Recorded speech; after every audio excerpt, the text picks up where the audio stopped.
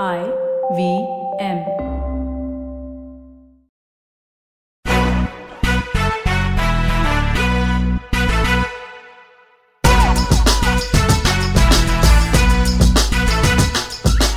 Hi, we're Team Splainer. Welcome to an all-new episode of Press Decode, a weekly podcast where we take Splainer's mission to declutter the news one step further. Check out our newsletter for more stories and follow us on @SplainerIn to keep up with all the fun things we plan for our Splainer fam. So sit back, relax, and don't let the news give you the blues. I'm Ragini, and I have with me Vagda, Samreen, and Sara. Take it away, Vagda. Hi, I'm Vagda. I'm a proud cancelist of the hustle culture. Hi, I'm Samreen, your resident drama queen who has been thrust into the world of adulting. Clearly a disaster waiting to happen. Or maybe a miracle? I'm Sara. Given how cynical I sound most times, you'd think I'm 40-ish, but I'm surprisingly all of 21. And I'm Ragini, your host for the day. And I'm what you get when a kid who watches too much TV ends up getting good grades. Basically, I'm a pop culture nerd. We have 3 segments for you today. In our big story, we talk about the Pandora Papers and try breaking down all the financial jargon surrounding it. In our Food for Thought segment, we talk about the show taking the internet by storm, Squid Game. And don't worry, we're all at different stages of binging the show, so no spoilers ahead. Finally, we will be roasting and toasting our fave and least fave items. So, without further ado, let's get into our big story. Now, you guys may have heard of the Panama Papers leak back in 2016. The International Consortium of Investigative Journalists, or the ICIJ, was responsible for that, and they have now conducted another investigation into the financial assets of the wealthy and well-connected. The ICIJ has more than 650 reporters and a number of partner publications, including the Indian Express in India. They had access to nearly 12 million documents and files from 14 financial services companies, which set up about 29,000 off-the-shelf companies and private trusts. The Pandora Papers mention around 35 current and former world leaders and 300 plus public officials and more than 130 people listed as billionaires by Forbes magazine. Those in deep water range from Sachin Tendulkar to the King of Jordan to Pakistani PM Imran Khan's finance minister. The documents uncovered by the ICIJ include emails, memos, incorporation records, share certificates, compliance reports, and complex diagrams showing labyrinthian corporate structures. And often, they allow the true owners of opaque shell companies to be identified for the first time. Gerard Ryle, the director of the ICIJ, called the Pandora Papers, and I'm going to quote him, "The Panama Papers on steroids. It's broader, richer, and has more details." So basically, the rich are shady. But we knew that, right? What's interesting about the Pandora Papers is that they reveal how the very wealthy have found new loopholes in business entities to protect their money. And not all of it is actually illegal, just immoral. But I'm so confused. How does that even work? Okay, so speaking of the unlucky few whose names have popped up in the Pandora Papers, if you are one of them, then please hit me up. And we can be BFFs for life. All of us. What? All of us. Okay, I'm just kidding. But what I mean to say is that the Pandora Papers basically reveal the names of the world's most powerful people who hid their wealth and assets in secret offshore companies. Now, why did they do so, you ask? Well, such people are always prone to attacks, whether criminal or from their own government. Or they want to invest in something that can help multiply their assets, but don't want anyone to know. So these people basically put all of their money in fake companies across borders as a way of safekeeping, which is surprisingly legitimate and totally legal. Or rather, some of it is. The most dishonest billionaires take advantage of this loophole to launder money, turn black money into white, and either evade or avoid paying up their taxes. They sound the same, you say? Not really. Tax evasion basically means hiding your income details or information from the authorities, which is totally illegal and can result in fines, penalties, or even jail time. Tax avoidance, on the other hand, is totally legal. people or companies can use loopholes in the tax laws to their advantage and minimize the amount of taxes they have to pay. Avoidance is legal. That does not sound like a statement that should be true. I know, exactly. So now you all might wonder that how can we allow tax avoidance? Yeah, exactly. Isn't it like totally unethical? I think it's just a technical name, you know. I mean, in like common parlance, tax evasion and avoidance might mean the same thing, but technically there might be a difference. I think I understand why we don't know of this. We're never going to reach that stage of income where we have to differentiate between tax avoidance and tax evasion. Hey. We're journalists. Come on, Bhagda. I mean, see, actually, paying minimal to no taxes is really smart and takes a lot of planning. You all use the law stated to your advantage and pay what is only needed to the government. As for regulating how much tax can be avoided, the government has set up the General Anti-Avoidance Rule, or GAR. It basically helps tax evasion and avoidance in the country. Now, take for example, an individual may avoid paying taxes and use the remaining money as charity or for doing good in the world. It can also definitely go the other way, and the same person can take advantage of it. But all of this is a very gray area, and it depends on what the money is being specifically used for.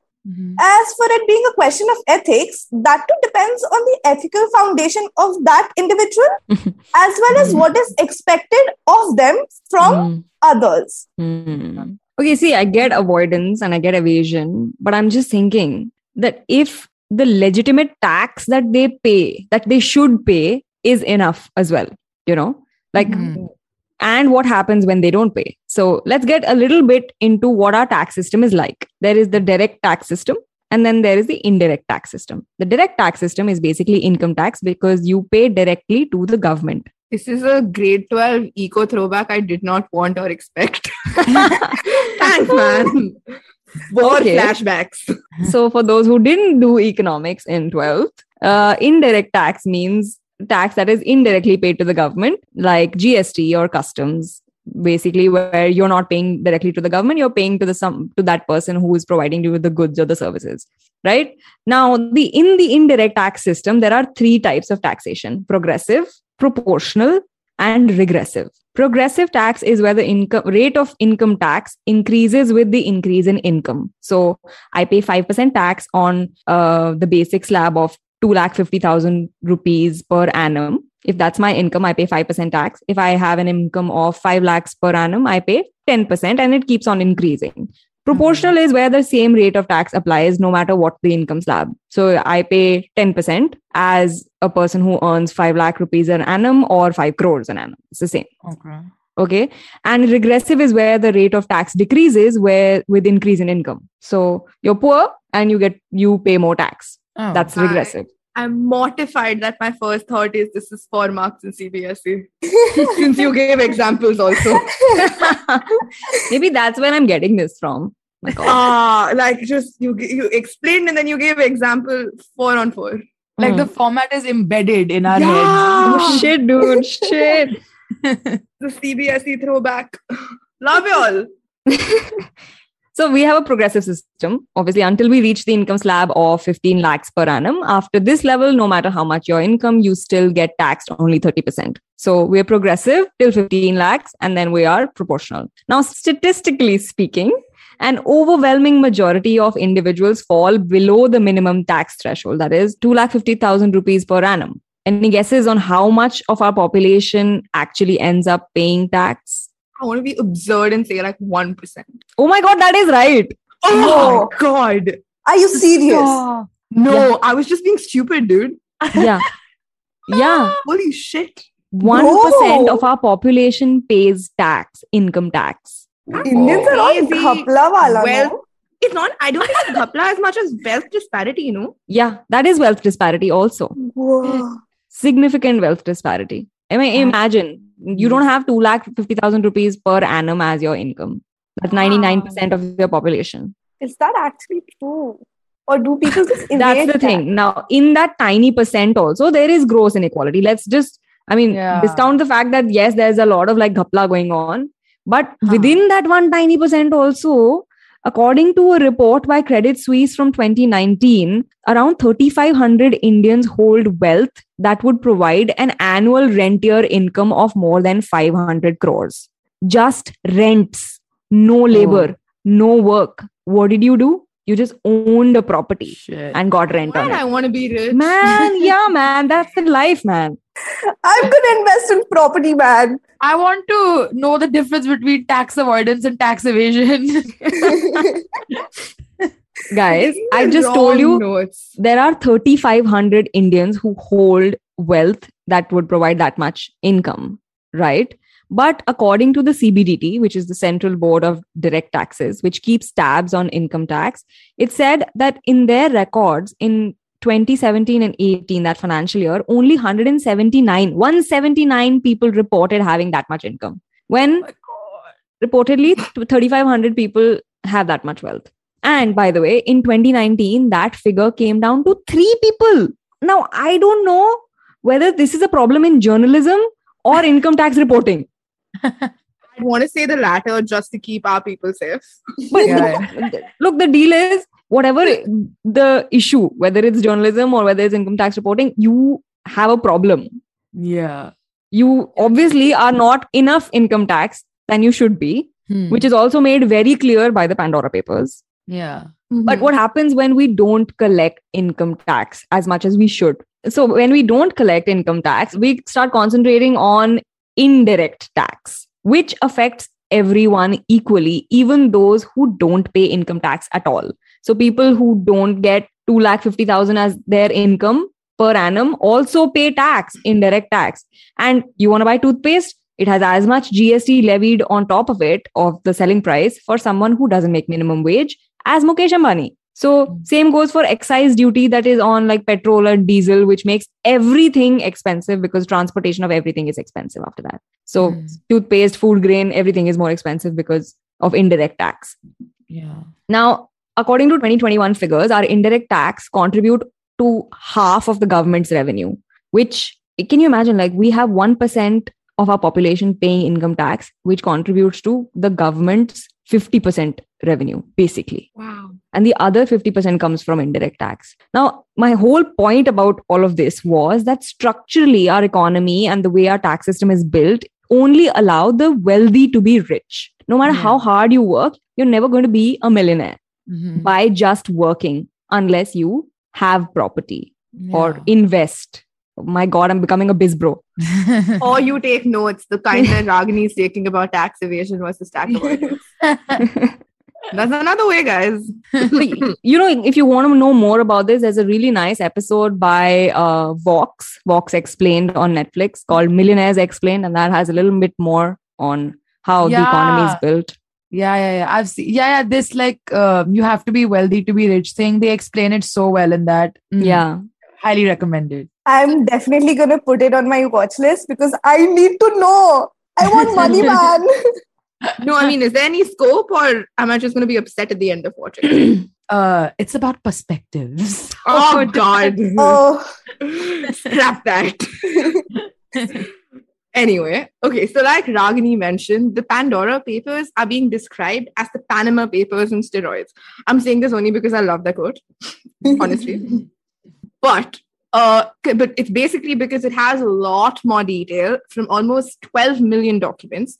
And to make the investigation a reality, more than 650 journalists in 117 countries went through lots of files from 14 different sources for months before publishing the details.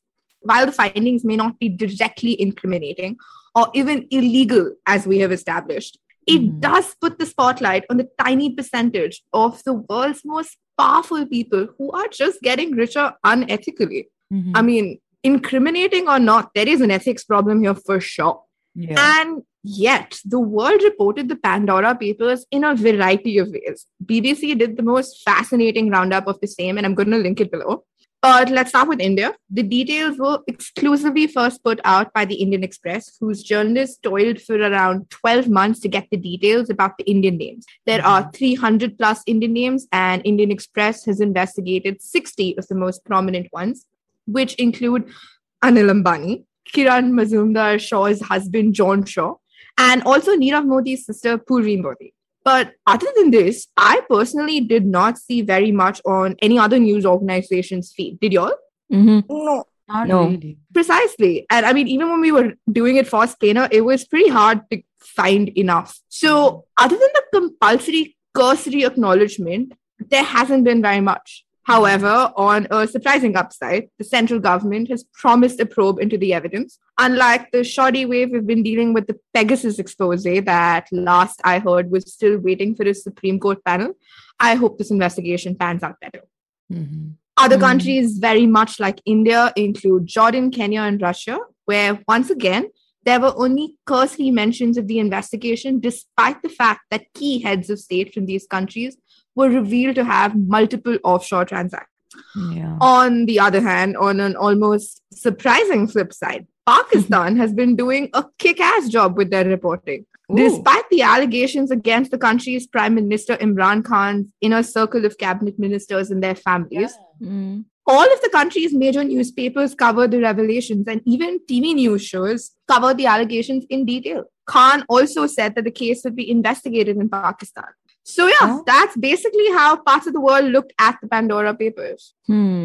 That's so interesting. That's just like that even the reporting on it has been different all over the Right? world. I know. Yeah. That is crazy. That's no, it's very interesting. But yeah, on that note, we come to the end of this segment. We will be back after a short break. You are listening to Press Decode on the IVM Podcast Network.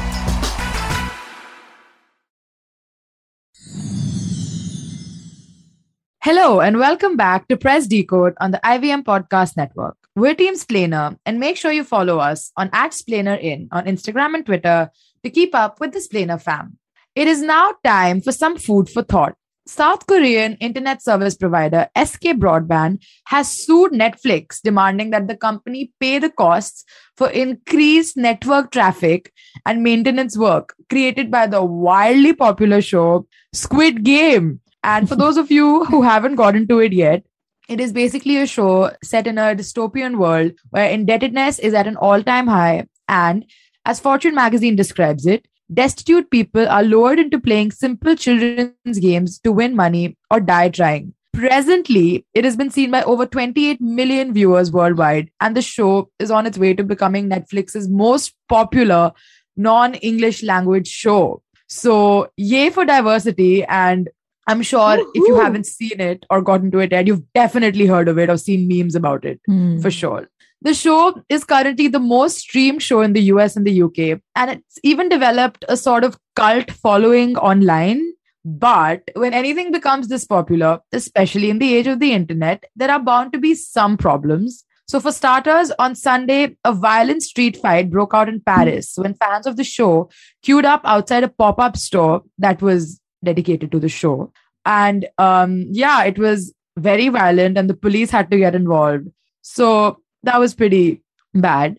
And then there is also the fact that Korean viewers have said that the English translation offered in the subtitles of the show are mostly wrong. So yeah. Yeah, this one had me heartbroken because I saw the show and I was like, oh my God, spectacular. And I'm like, I possibly didn't understand most of it correctly. But okay, obviously, I'm a sucker for anything making news in pop culture. So I'm going to watch Squid Games like ASAP just to see what all the hype is about even. But have any of you seen it? Any thoughts? What's up? So see, I'm a newbie to the K-drama world. When I saw Squid Game, I thought, Hunger Games. Huh. Yeah. Yeah, I am basic. But did you know that this type of plot with a bloody game show set in a near future dystopian setting was first popular in Japan? It started out with this novel by the name Battle Royale by Koshun Takami, which led to wildly popular Japanese movies of the same name by Kinji Fukasaku.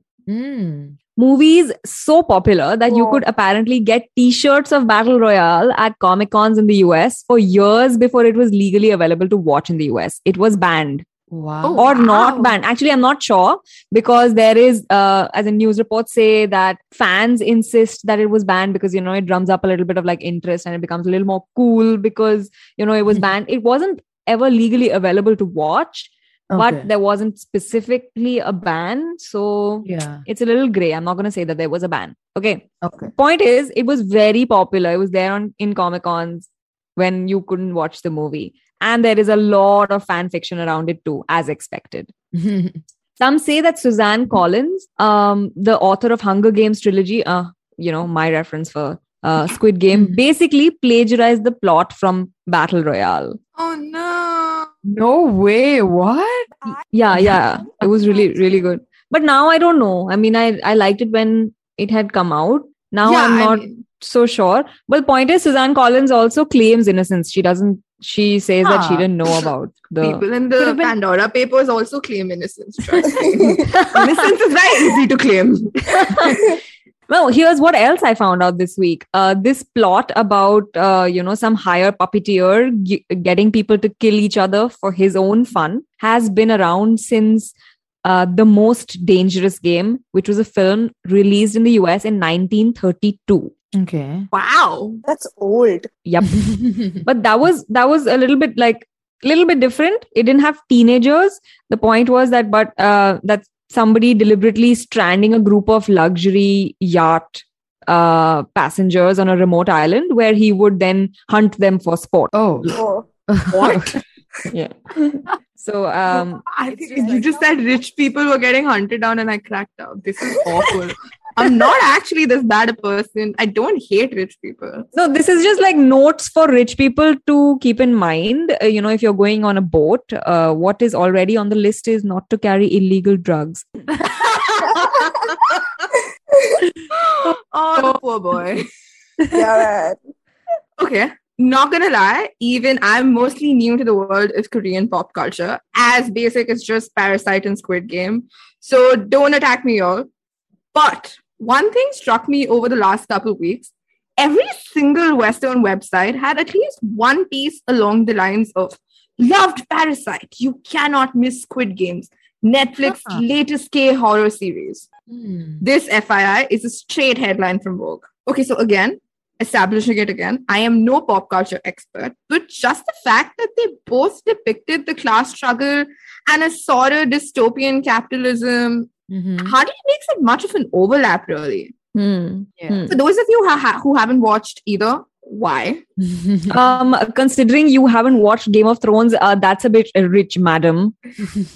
Unnecessary slander, but I'm going to clarify here. The only reason I haven't watched Game of Thrones is because it's objectively hilarious when you tell a fan. Just try it. Even if... How many of you have seen it? I haven't seen it. Okay, one. Neither have I. Wow, this is a group of 4 who've not seen it. Oh, we're going to get cancelled so quick, guys. So quick. But try it out. I'm sure you know enough of these crazy Game of Thrones fans. Just tell them they haven't seen. They're going to take... It personally hurts them. It's so funny. Which is why I just don't watch. I actually enjoyed the first season, but I'm petty. Regardless, I suggest, petty or not, watch Squid Game and Parasite. It's worth it. But I'm going to be nice and give a quick plot summary without spoiling it, of course. Squid Game follows a group of debt-ridden people who agree to participate in seemingly innocent games that they played as kids for a whopping 45.6 billion won, or about $53 million, all up for grabs for the winner. Parasite, on the other hand, follows the poor Kim family who live in a shabby, cramped, half-basement apartment. They see an opportunity out of their doom when their son starts working for a wealthy family. Soon, all of them find a way to essentially start living a parasitic life. Yep. So, like I said, nothing more than a general anti-capitalistic theme. That's about it. But do a quick search on your social media and the signature op-eds and reviews about the deep similarities will just not stop. And thankfully, my irritation with this absurd American obsession with the two was not unfounded, and I wasn't imagining it. It led me to a piece by someone called Gavia Baker Whitlaw, who basically attributed it to the fact that American pop culture doesn't really have enough direct critiques of capitalism unless it's your signature rags to riches, big American dream sort of movie. Yeah. I mean, And then I looked up more. Back in 2018, during the Oscar season, Guardian really had a whole article asking, where are all the films about poor Americans? Oh my God, yeah. Right? And the tiny bit of progress we've made in 2 years, by 2020, New York Times rounded up the movies under a headline, some movies actually understand poverty in America. So, yeah, there is a serious gap. And that is, of course, being filled by fetishizing the East and all its poverty that's there in abundance, of course. Yeah. And all the movies that get like critical acclaim also, like from India, like Lion and Slumdog, all of these movies, why is it all about poverty? It doesn't help that it has the same guy also. Oh my God. Oh my God, actually. Anyway. And I mean, I think this really explains the embarrassing comparison that everyone was struggling to draw.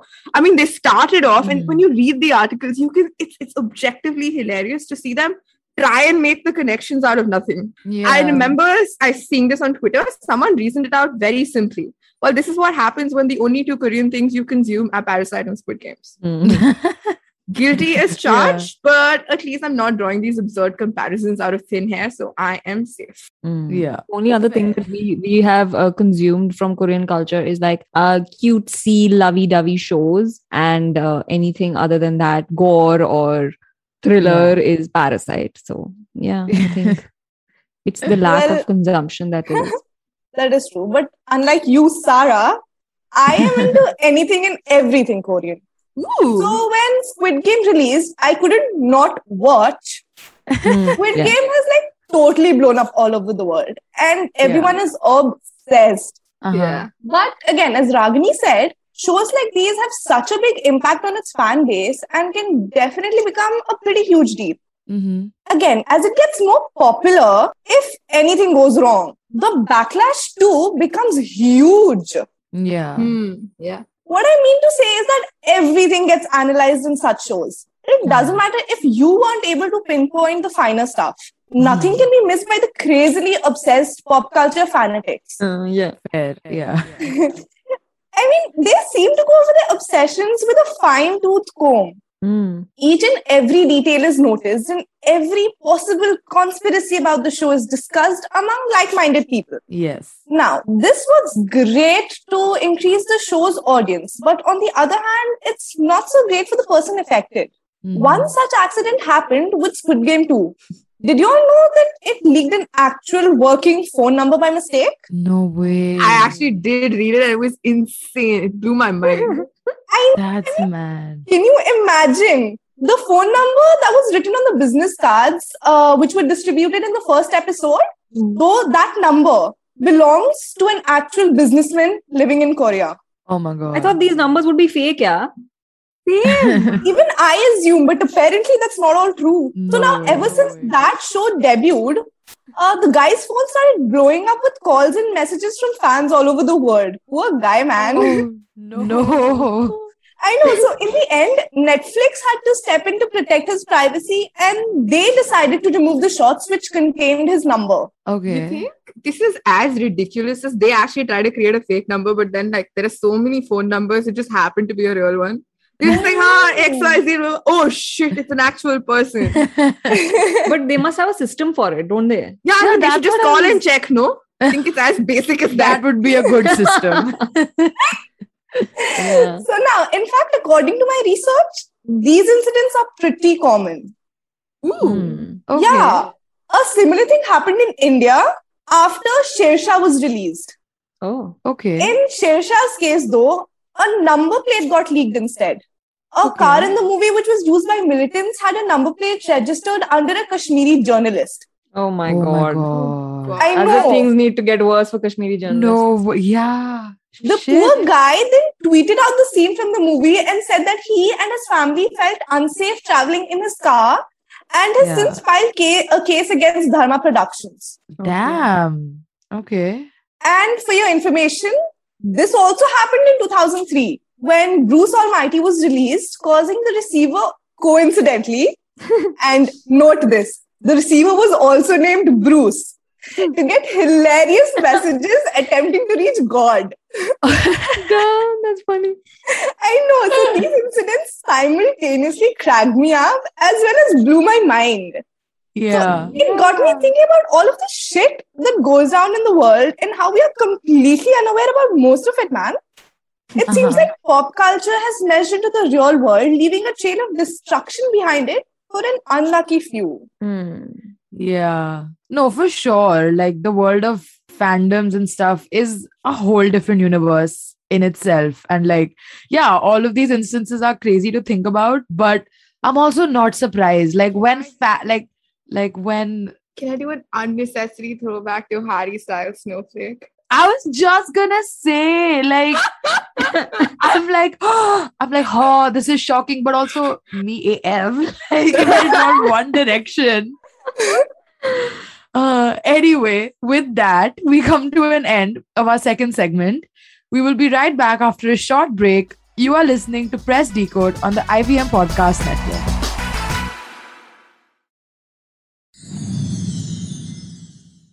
Welcome back to Press Decode on the IVM Podcast Network. It's time for our final segment this week, Roast or Toast. How do we want to do this? Do we want to start with least favorite? Yes, always. Sarah. Go, Sarah. man. Sarah, let's do it. Woo. Okay, guys, I'm a happy person. No, I'm not. So back in 2019, a festival goers at the popular Glastonbury Festival in the UK did so many drugs that their urine contaminated the nearby river and endangered aquatic life, including a rare species of eels. Yes, Wow. I'm going to give you a minute Wow. to just wrap your head around this. Ew, I'm just imagining the amount of urine. Fucking drugs, but sure. Together, we've covered it. A newer study found that the amount of MDMA was 104 times greater downstream than upstream in the weeks after the festival, while the cocaine concentration was 40 times stronger. Honestly, what the hell? Oh, no. Yeah. I'm too horrified and mad to coherently diss on this nonsense. So I'm just going to remind festival goers for post-pandemic times, please use washrooms to pee and puke. Yeah. Oh, puke. Reference to you. Who is this for? Puking. No one mentioned any puke in this Glastonbury festival. Oh no. Sarah? Where is this coming from? From personal experience?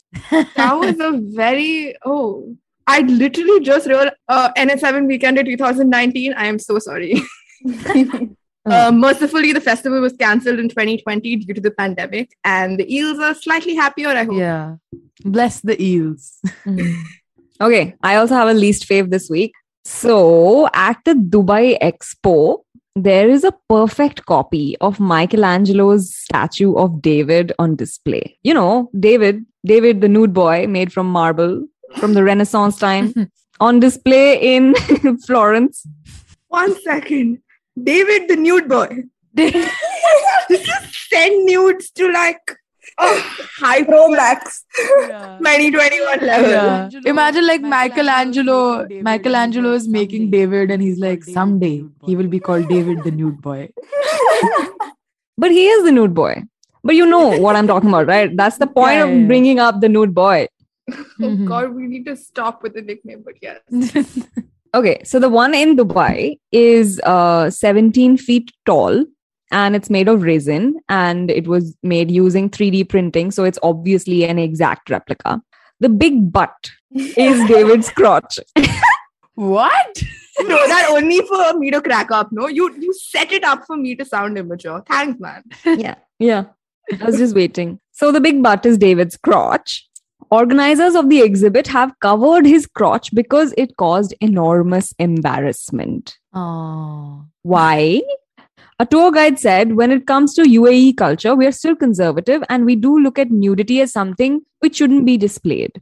Now, they've displayed this 17-foot tall statue in a case made of columns and glass, which starts on one floor and extends to the one above. So visitors to the upper floor can only see David's head and shoulders, while the statue's nether regions are visible from the floor below. But that space is only open to VIPs and diplomats. Oh my God. What? VIPs and diplomats get the nudes. Yes. Okay, They are then. VIP made nudes. Yeah, they're not nudes for everybody. Uh-huh. But the point is, you know what? They also tried to put underpants on him. No. Oh my God. What? Oh, Michelangelo, I'm sorry. I was so glad you're dead and gone. Oh, this Ah. David the nude boy with mammy poco pants. Oh boy. Okay. News, guys. We do very serious news. Yeah, man. Okay, so now I have a fave item. Okay. Marie Antoinette, the famous Queen of France, was exchanging letters, but not with her husband. No way. Those letters were addressed to the Swedish Count Axel von Fersen, who was her rumored lover and whom she met in France when she was just 18. Oh my God. Spicy. I stand. I know. Imagine how this scandal must have been received in that era. Yeah. But just until recently, selected contents of those letters had been blotted out by someone anonymous. Okay. Thanks to the wonders of modern technology, those censored parts of the letters have finally been revealed. And the most interesting thing about these letters was not its extremely intimate nature, but the fact that the anonymous censor was none other than Fersen himself. Why? Ooh. Oh my God. So, as someone who is always invested in all kinds of drama, this scandalous piece of gossip, which is also a big part of the world's history, was my favorite news item of the week. And it also kind of made me think about Bridgerton. I was just, oh my God. I was just gonna say, like, this is so Bridgerton-y. Wow. I can't believe it. Okay, so I also have a fave item this week. The October cover of Playboy magazine features the male influencer Bretman Rock, and I love him, so yay. Me too. And now, okay, there's a lot to be said about Playboy and their recent attempt at revamping their image. It's actually not far off from the Victoria's Secret rebrand. But Bretman Rock is a superstar and he deserves this, so I'm happy for him. Bad Bunny, who was the first guy besides Hugh Hefner to be on the cover of Playboy. But obviously, like, Bretman has taken it one step further. He's wearing the signature Playboy bunny ears and the highest heels I've ever seen. And again, maybe me, but his cover actually made me think of Playboy in a new light. And obviously, it's 2021 and PR and all of that exists. So I don't want to attach too much meaning to the cover. But yeah, personally, I actually can't believe that I have a favorite Playboy cover now. I don't know What were the other contenders, dude? Yeah. I know, it's just... It's fine. Fave for all. And that was our show this week. Thank you so much for joining us on Press Decode. You can catch us every Thursday on the IVM Podcast Network. And guys, please remember, don't let the news give you the blues.